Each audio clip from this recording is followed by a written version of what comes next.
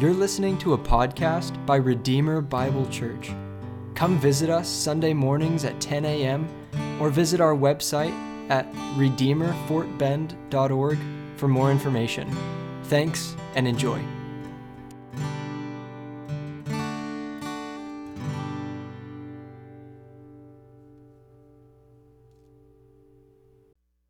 Election season.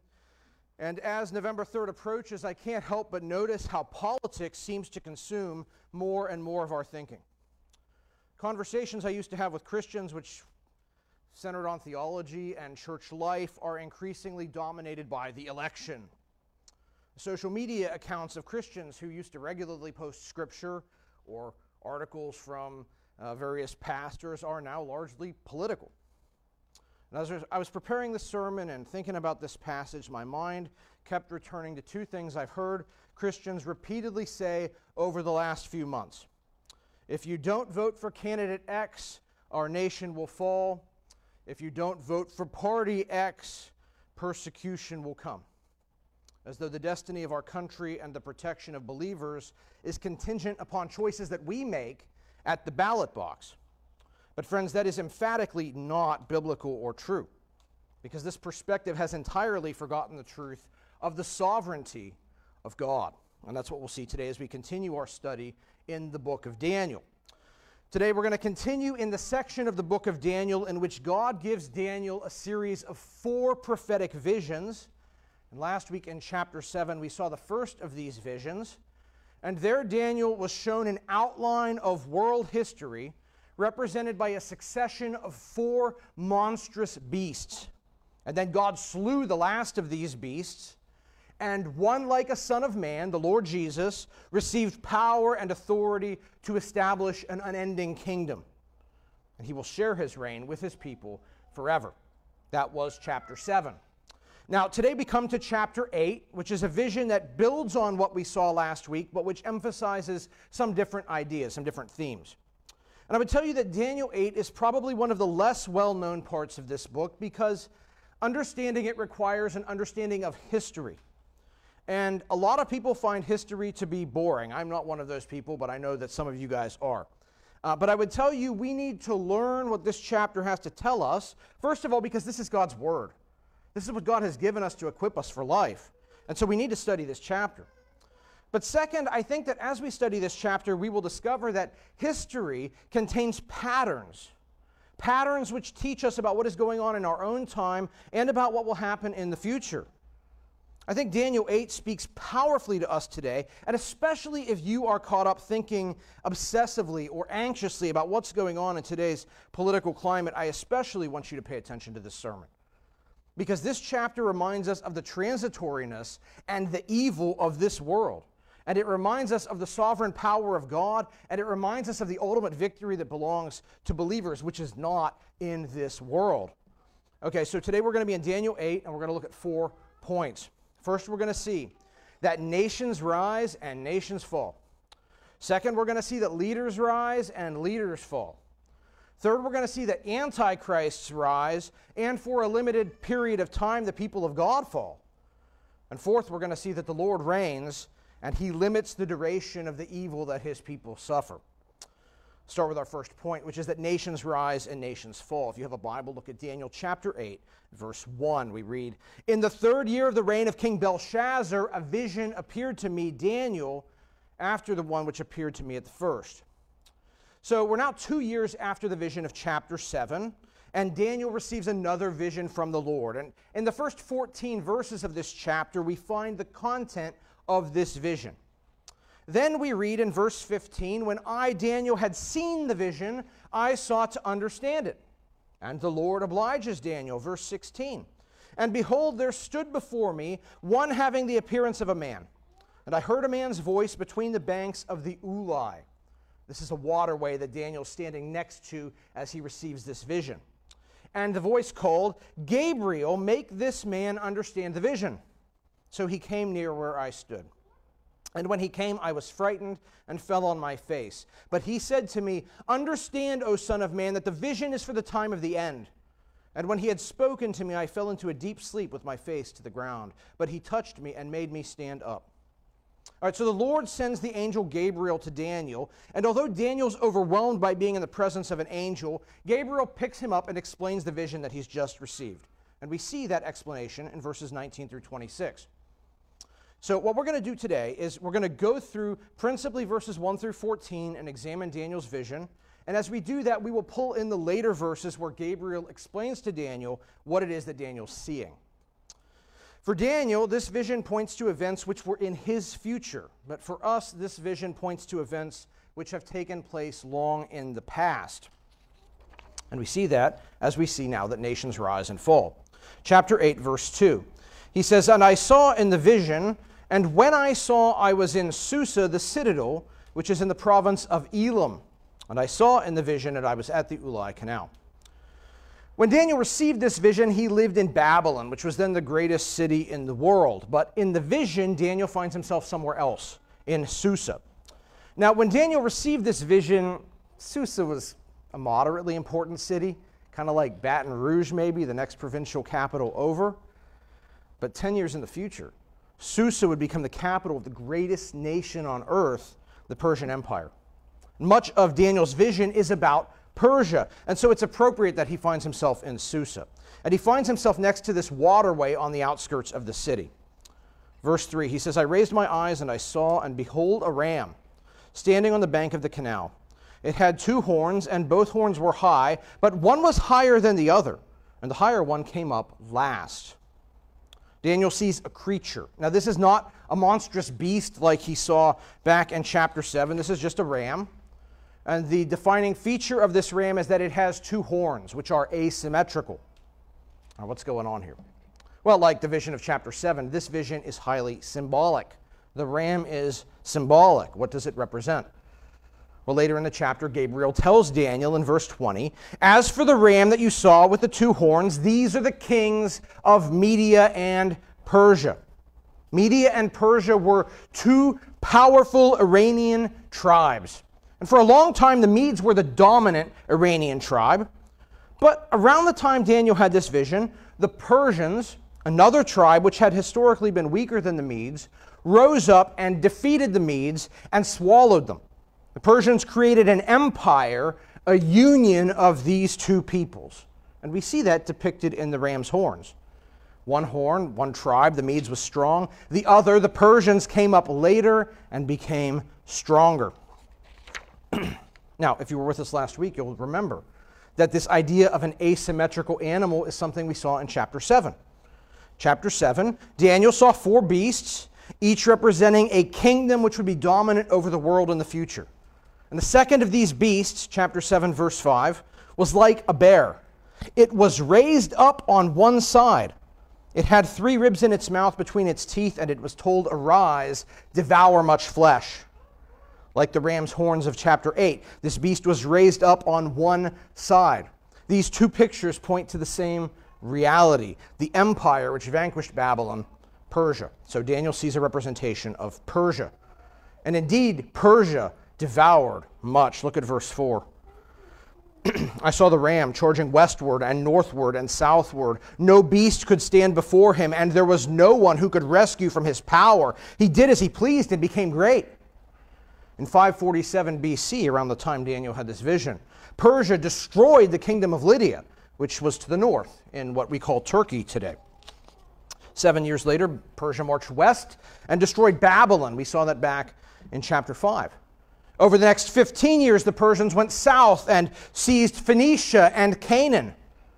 As a side note, if you've read the book of Ezra, you will remember that it is the Persians who sent the exiled Jews back to their homeland to rebuild their temple. But the Persians didn't just stop in Judah. They marched further south and they conquered Egypt. And within the next decade, they invaded Europe and they warred with Greece. At their peak, the Persians controlled an empire stretching from Athens to India, an empire 20% larger than Rome at its peak. Persia was the greatest nation on earth.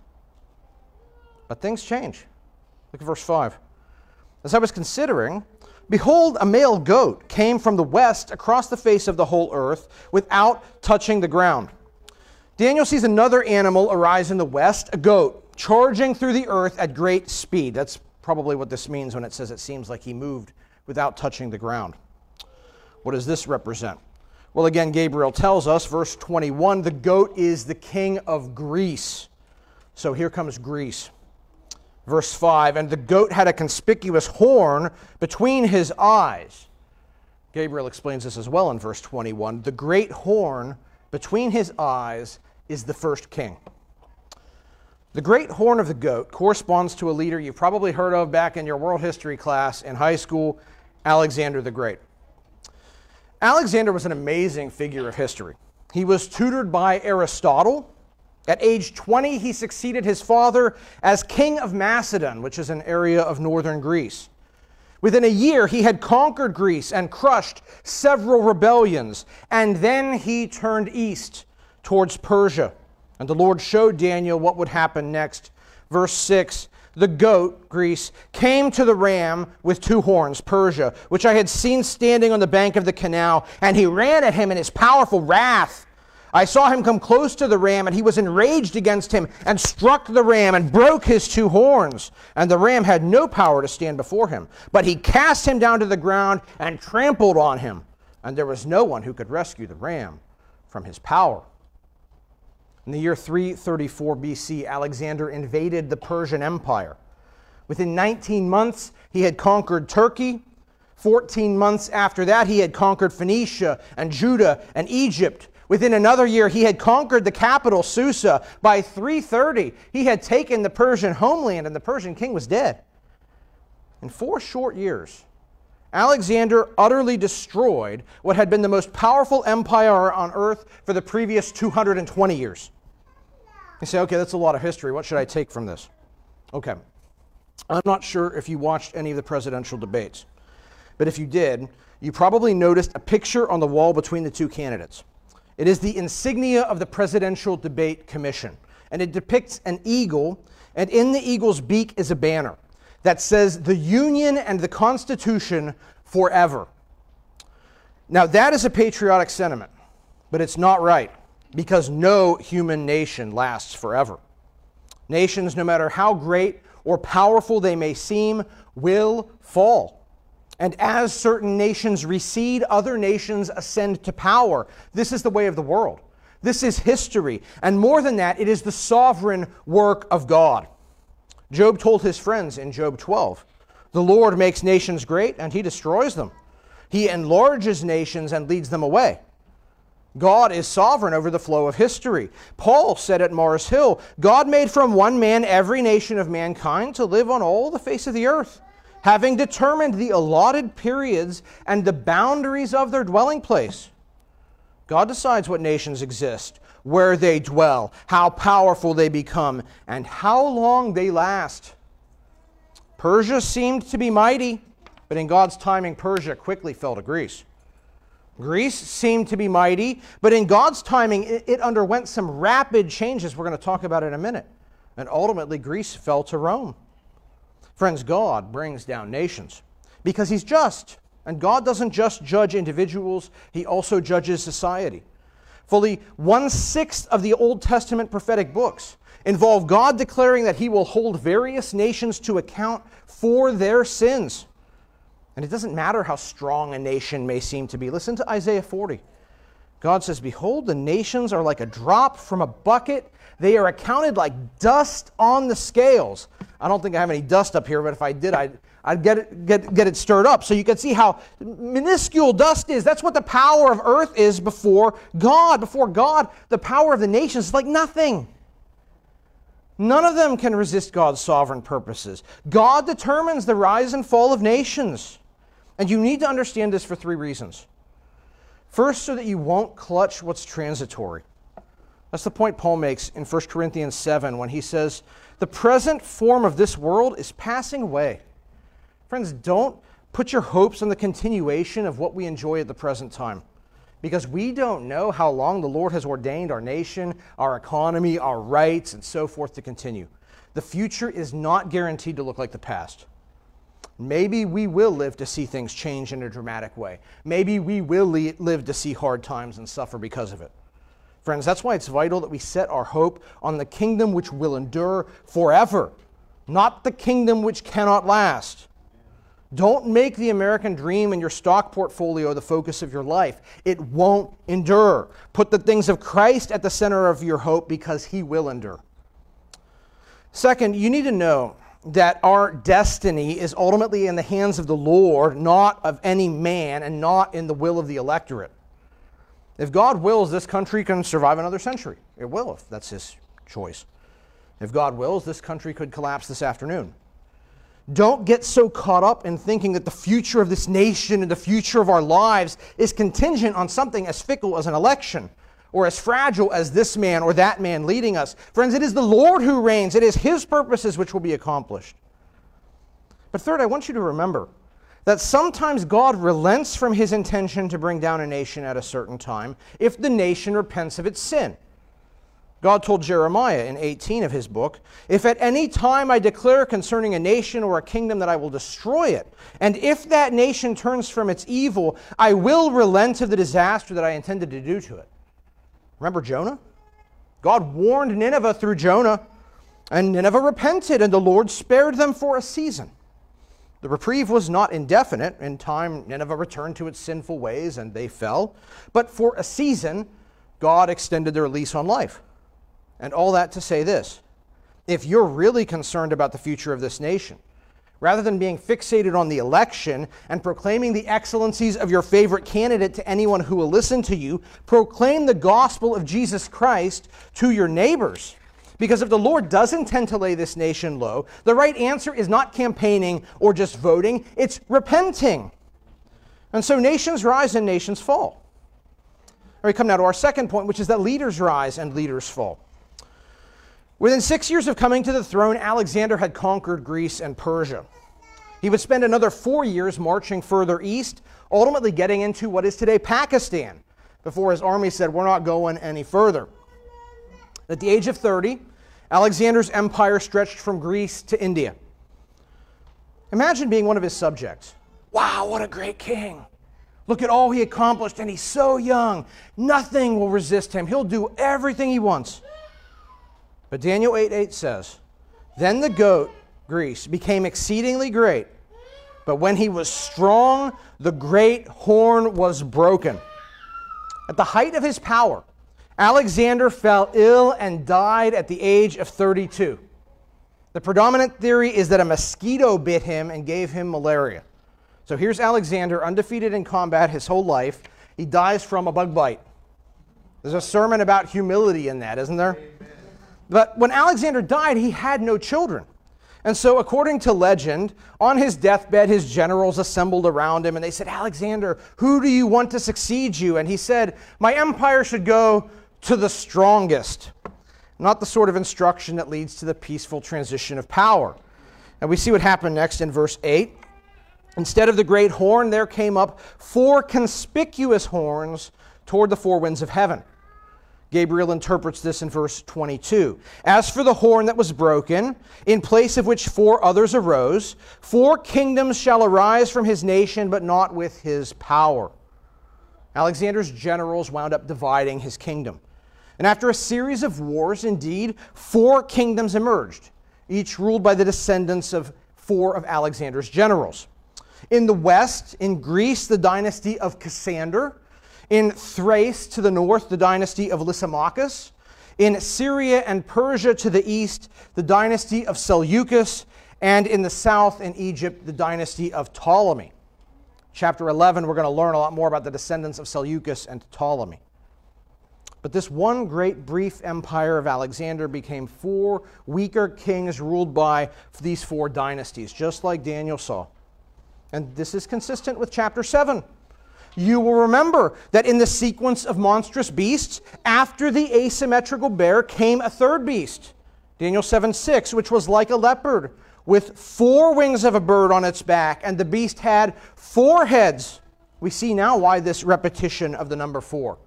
Because the third empire, Greece, is destined to become 4 separate kingdoms. So, okay, what should we take from this? Leaders rise and they fall. And like the rise and fall of nations, the rise and fall of leaders is not coincidental. This is not an accident of history. This is part of the sovereign plan of God. In fact, this was a truth Daniel declared earlier in this book, back in chapter 2.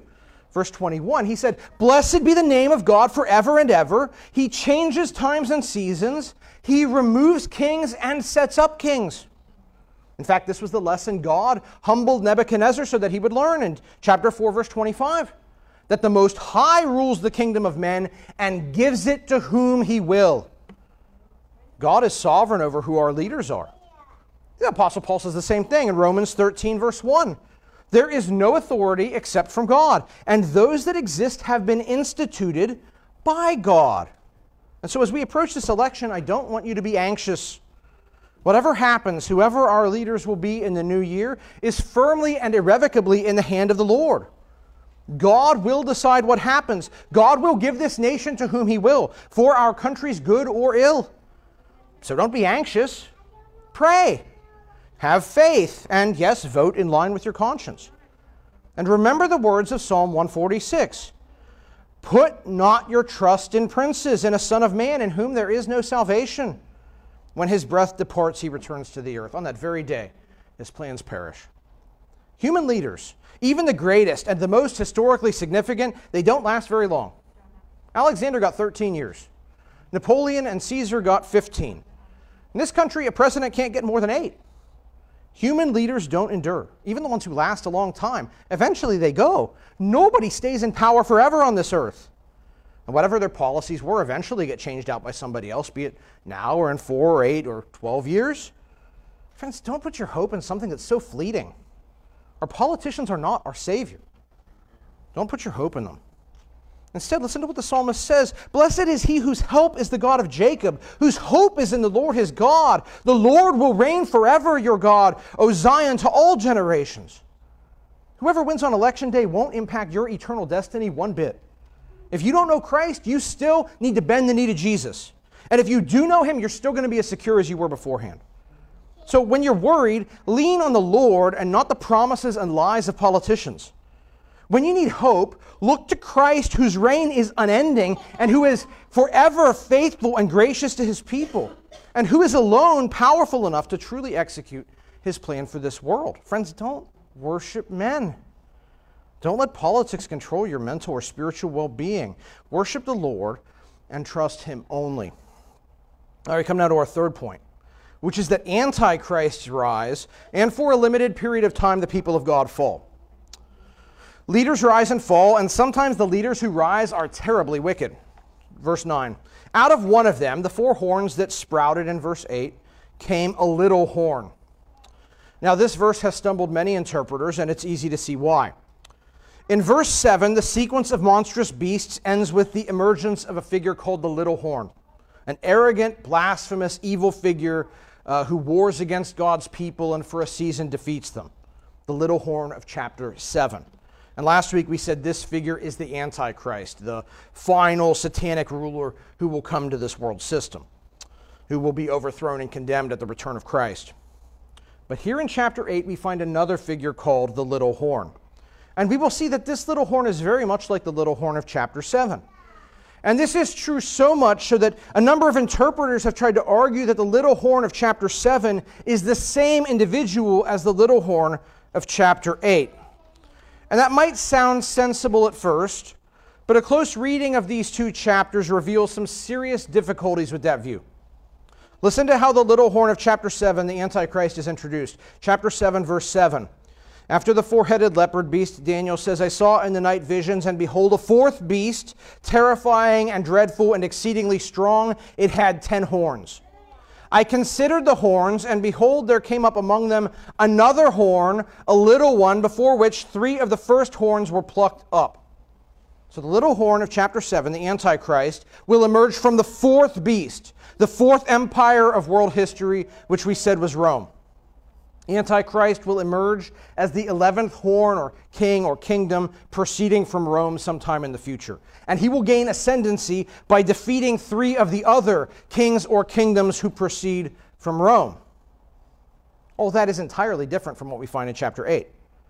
The little horn of chapter 8 emerges from the goat with 4 horns, which is Greece, not Rome. The 3rd beast of chapter 7, not the 4th. He is not one of the 11 horns proceeding from Rome. Rather, he is a little horn growing out from one of the 4 horns or kingdoms that succeed Alexander. The backgrounds of these 2 little horns are in no way parallel. These 2 little horns refer to 2 different individuals in world history. So why then are they both given this same label, the little horn? And the answer is their character and their conduct are remarkably similar. There's a pattern of evil which repeats in these 2 figures. So let's now look at the little horn of chapter 8, not the final Antichrist, but rather a figure from history who winds up being a lot like what the final Antichrist will be. The angel Gabriel gives some insight into this individual, verse 23. And at the latter end of their kingdom, when the transgressors have reached their limit, a king of bold face, one who understands riddles, shall arise. Daniel sees the little horn of chapter 8 arising at a moment in time when 2 things are true. First, it will be the final years of the 4 kingdoms of the Greek Empire. And second, he will arise when the transgressors have reached their limit. The Hebrew word translated transgressor here speaks of individuals who are rebelling against a covenantal relationship. And so this is best understood as speaking of a time when many Jewish people will be in rebellion against Israel's covenant with God. And there's a fair amount of Jewish literature from the final years of the Greek Empire. And this literature tells us that during the final years of the Greek Empire, many Jews in Jerusalem decided to reject Judaism and start living like Greek pagans. They preferred the surrounding worldly culture to the life of holiness God called them to. The men underwent painful reverse circumcision operations to remove the mark of the covenant. They acted and lived and worshiped like pagans, and in all this disloyalty they forgot the Lord. But the Lord didn't forget them, and he watched as they continued to fill up the quantity of sin until they became ripe for judgment, and their judgment comes in the form of this evil king, the little horn. 2 Thessalonians 2 tells us likewise the final Antichrist will emerge at a time of apostasy. In the same way, the little horn of chapter 8 emerges at a time in which the people of God are falling away. Now, this evil king is described as being of bold face. The expression means he's harsh. More than that, he understands riddles. Probably this means he is politically cunning. He is a Machiavellian schemer. And more than all that, verse 24, his power shall be great, but not by his own power. He will be strong, but his strength comes not from himself, but from someone else. Say, from whom? Apparently Satan. God allows Satan's man to come to power over God's people as an act of judgment upon them for their rebellion. Now, who is this evil king? Based on what we're about to read, nearly all interpreters identify the little horn of chapter 8 as one of the kings of the Seleucid Empire, the Greek kingdom that followed Alexander, which was in Syria and Persia. And the name of this king was Antiochus IV. He reigned from 175 to 164 BC. Who was Antiochus IV and what did he do? Well, we learn about him in this chapter, in chapter 11. The first thing we learn is he is a little horn. He is no Alexander, being a dashing figure across the pages of history. He's not even a conspicuous horn like Alexander's successors. He rather begins as an insignificant figure. Antiochus fits that bill. He was born as the 8th child in the royal family of the Seleucid Empire. Seemed unlikely he would ever become king. He was sent away as a political hostage to Rome. But a series of unlikely events allowed him to gain his freedom. And a series of murders, some of which he performed, allowed him to seize the throne, including he murdered his infant nephew. Once he had the throne, he became powerful. Look at verse 9. He grew exceedingly great towards the south, towards the east, and towards the glorious land.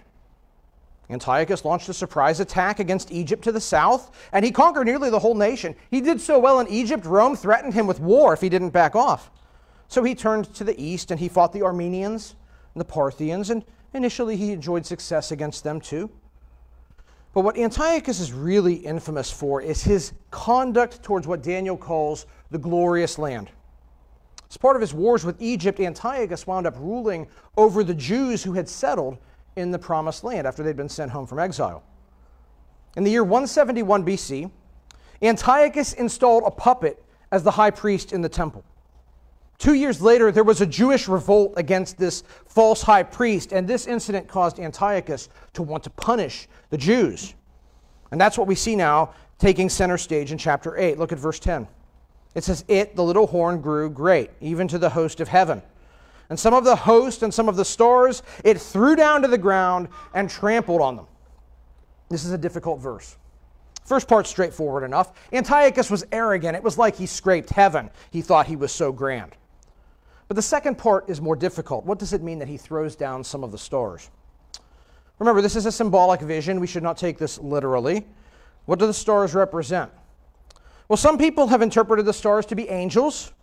More likely, the symbol comes from Genesis 15:5. The Lord said to Abram, "Look towards heaven and number the stars. If you're able to number them, so shall your offspring be." The people of God are associated with the stars of heaven. Jeremiah 33 makes the same connection, and so does Daniel chapter 12, where we read that the ultimate end of believers will be that they shall shine like the brightness of the sky above, like the stars forever and ever. Stars probably represent the people of God. And Antiochus went to war with them and destroyed many of them. That's what Gabriel says plainly later in this chapter.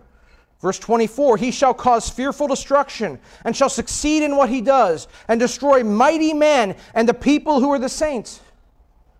But not only does Antiochus lift himself up against God's people, he lifts himself up against the Lord. Look at verse 11. "It, the little horn, became great as the prince of the host." So who's the prince of the host? Keep reading. Verse 11. "And the regular burnt offering was taken away from him," the prince of the host, "and the place of his sanctuary was overthrown." The prince of the host is the one to whom the sacrifices in the temple belong. The prince of the host is the Lord. Antiochus wants to be like God. You know what title Antiochus took for himself? Epiphanes. It's a Greek term that means the manifestation of God. Antiochus said, "I am God in the flesh."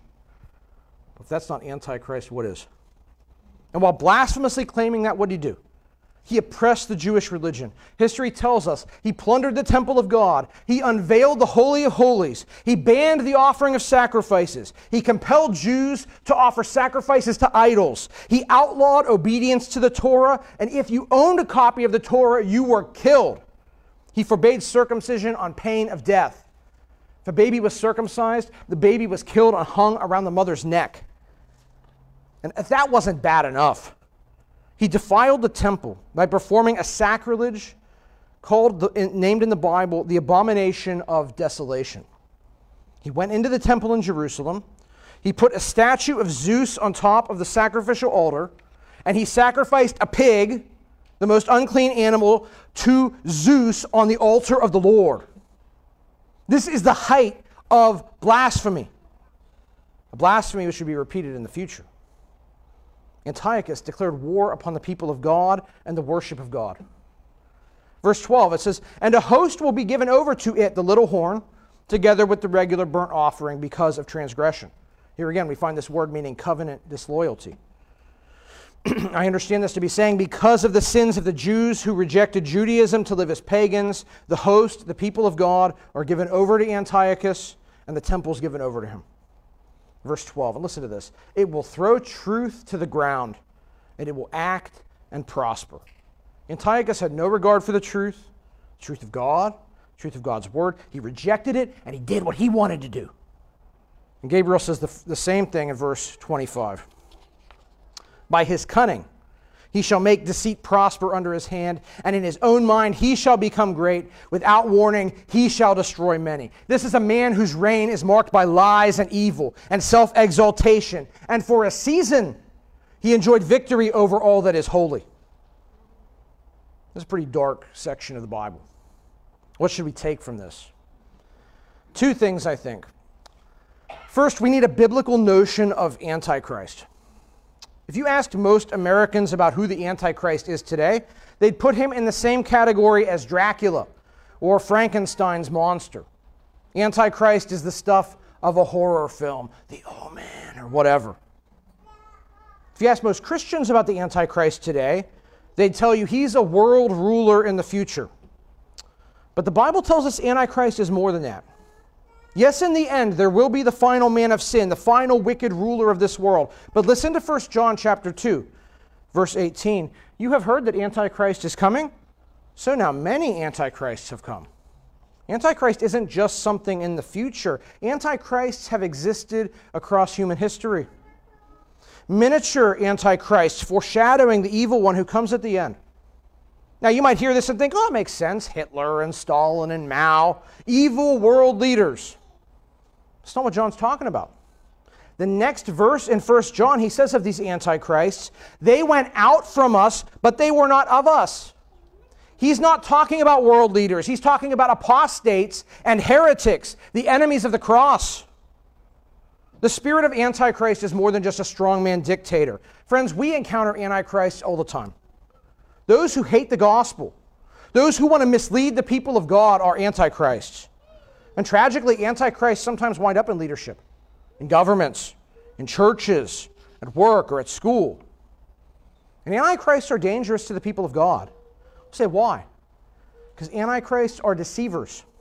Like Antiochus, they manipulate, they connive, they scheme, they distort reality, they redefine virtue, they call evil good and good evil. That's what the little horn of chapter 7 does. They cast truth to the ground like Antiochus did. And what is their purpose? To deceive people into following them. They even want to deceive the elect, Jesus says in Matthew 24. They want to stumble God's people away from the gospel. And so we must be careful, friends. We must be discerning. We must learn the characteristics of Antichrist for our own protection. And we can do that by studying Antiochus, who the Bible presents to us as a mirror of the final Antichrist and therefore a representative of all Antichrists. So here are some things to learn and take note of. First, Antichrists are arrogant. They may not claim to be God like Antiochus did or the final Antichrist will, but they are arrogant. They do what they want to do. They are unwilling to bow to the lordship of Christ or be constrained by God's word.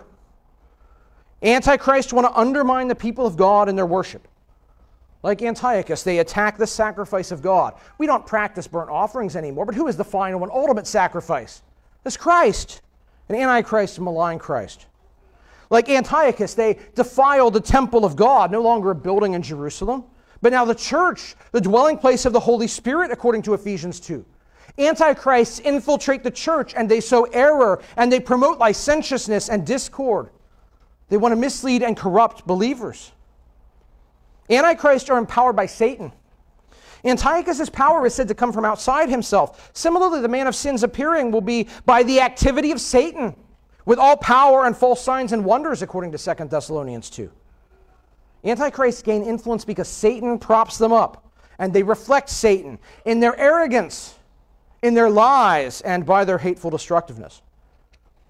In John 8, Jesus said, Satan's a murderer from the beginning. And Antichrists want to harm the people of God. And that's the second thing I've got to tell you here, friends. There's this idea today that if we just get the right people on the Supreme Court and the right guy in the White House, we can stave off persecution going forward. Friends, that is false. Because the scripture says in 2 Timothy 3:11, indeed, all who desire to live godly in Christ Jesus will be persecuted. It doesn't say if the other party gets it. They will be persecuted. That is a universal truth in this world. Godliness leads to opposition. Jesus said, if they persecuted me, they will persecute you also. It is an immutable law of nature. Friends, if you live for Christ, you will face opposition no matter who wins in November.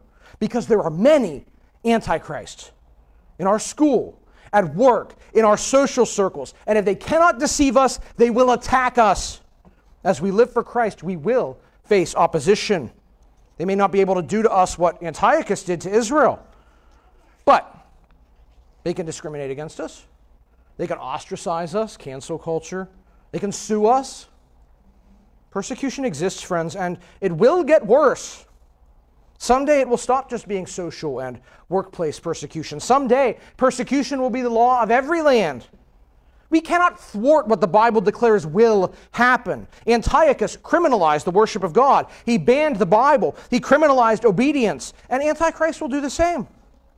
And those who are faithful to the Lord will face terribly hard choices. It is coming, friends. Don't be deceived. No election and no judicial appointments will stop that. The Word of God says so. Antichrists rise.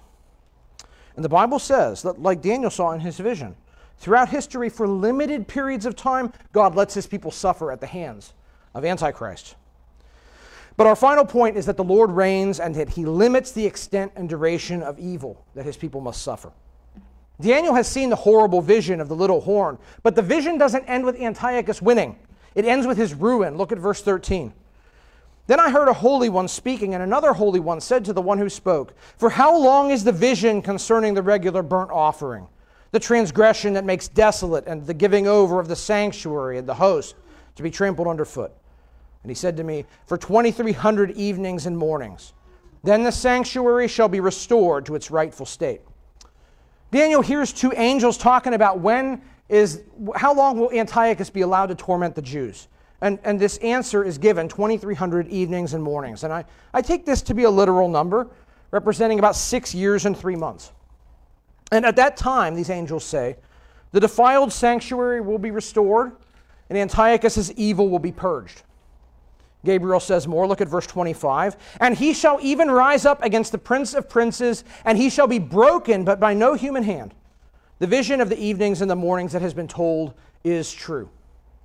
The little horn, Antiochus, will defy the prince of princes. He will defy the Lord, but he will be broken. He will die. And his death won't come from men. It will come from God. And Gabriel guarantees that all of this is going to happen. So, well, how does this line up with history? I told you a few minutes ago, in 171 BC, Antiochus put a false high priest in charge of the temple, beginning his control of the temple. And like this prophecy says, about 6 years later, in 165, Antiochus' influence over the temple ended. A Jewish revolt led by a guy named Judah Maccabee seized the temple. The temple was purified and rededicated. The sacrifices began again. This is the origin of the Jewish festival of Hanukkah. And not only did Antiochus' evil influence end, his life ended too. The next year, he went on campaign, he fell ill suddenly, and he died. And Antiochus learned that he was not God, as the Lord smote him. This vision came absolutely true in every particular. We can teach history from this prophecy, from the fall of Persia to the ascent of Greece, from the death of Alexander to the division of his kingdom, from the wickedness of Antiochus until the purification of the temple. Friends, the Lord's word is reliable and it is good. But what should we take from these last verses? First of all, know that even in evil times, when God's people suffer, the Lord still reigns. When Antiochus was tormenting the Jews, God had not abdicated his throne. The Jews may have cried out to God, "How long, O Lord?" But the answer to that question was not a mystery to God. God had ordained to the day the amount of his time his people would have to suffer under Antiochus. And when that amount of time ended, his people were delivered. It'll be the same way in the end. Antichrist will have power on the earth. He will slay many believers. The martyred saints in heaven cry out in Revelation 6, "How long, O Lord?" It won't last forever. Revelation seems to indicate Antichrist's reign will be limited to 7 years. Languishing in suffering under evil men is not the final destiny of the people of God. For his own good purposes, God does allow us to be sifted and tested, to purify us, to grow us, to sanctify us. That's what happened to Peter. Before Peter denied Christ, Jesus said to him, "Simon, behold, Satan demanded to have you that he might sift you like wheat." That's not a very good message, right? Satan wants a piece of me. That's a terrifying thing. And bad things came upon Peter because of this sin and shame. You say, why did God allow that? Because Jesus said in the next verse in Luke 22, "I've prayed for you that your faith might not fail, and when, not if, when you have turned again, strengthen your brothers." Jesus knew this terrible experience was the experience Peter needed to become the man who would strengthen the other apostles. Friends, God uses hardship to make us into what we need to be. But make no mistake, that hardship is real and painful. But it is restrained and limited by God. Even Satan, who stands behind all the antichrists who attack the people of God, he rages at the church. And why? Revelation 12:12 says he knows his time is short. Even Satan's power is constrained and limited by the Lord. Friends, we need to know God is sovereign over every period of hardship that we face. And in God's mercy and kindness, he limits it. And this shows God's absolute power over all things, including his power over his enemies. And this should encourage us to pray because God is in control over the times we suffer. To hold fast because God will soon deliver us from hardship. And to be encouraged because in the end, he will overthrow evil and he will give his people restoration and victory.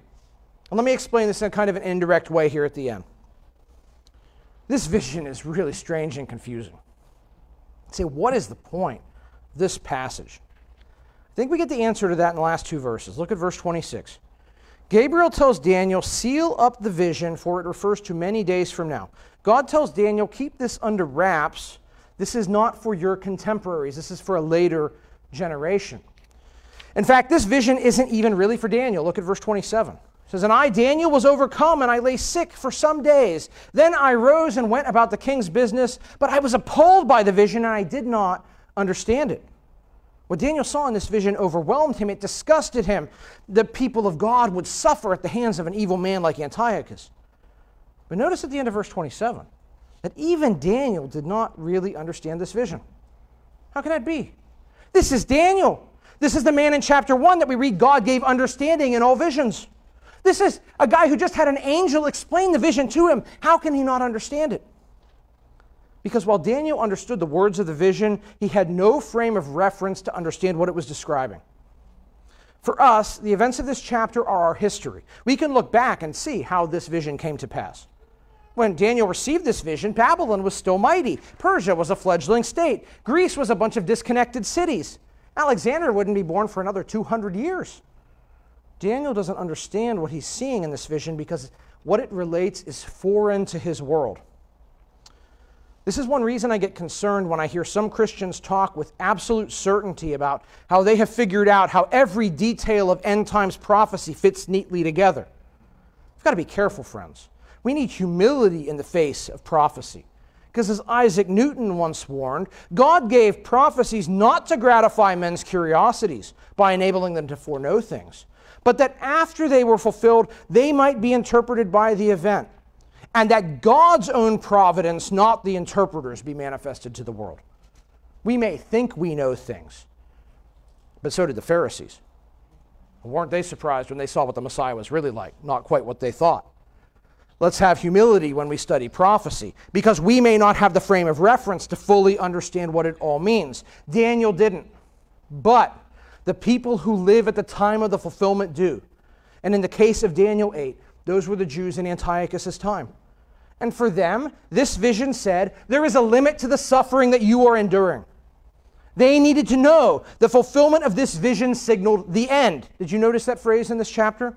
Verse 17, the vision is for the time of the end. Verse 19, it refers to the appointed time of the end. The end of what? The end of history? No. In verse 19, Gabriel tells Daniel, behold, I will make known to you what shall be at the latter end of the indignation. This word indignation, always with one exception, means the wrath of God in the Old Testament. The book of Daniel began with Israelites being taken into exile because of God judging their sin. They lost their land. They lost their independence. And yes, the Persians gave them back their land, but in Antiochus' day, they were still not independent. They still suffered under Gentile rule. But here we are told, and here they are told, when you see this dark time come, when you see this evil man appear, then know the time of God's anger towards you is almost over. The time of your freedom is here again.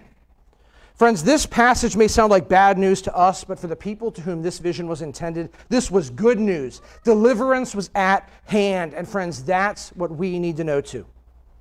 We live in an evil world. Nations rise and nations fall. Leaders rise and fall. Antichrists rise and they torment the people of God. But God rules over all this. And in the end, He will deliver us and He will give us victory. The Lord will vanquish every Antichrist. Antiochus was struck dead.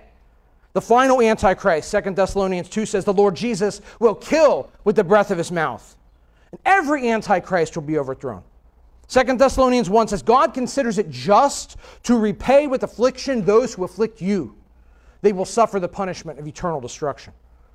Friends, the adversaries of God's people will face justice, and Christ will establish His righteous kingdom where we will dwell forever if we know Jesus.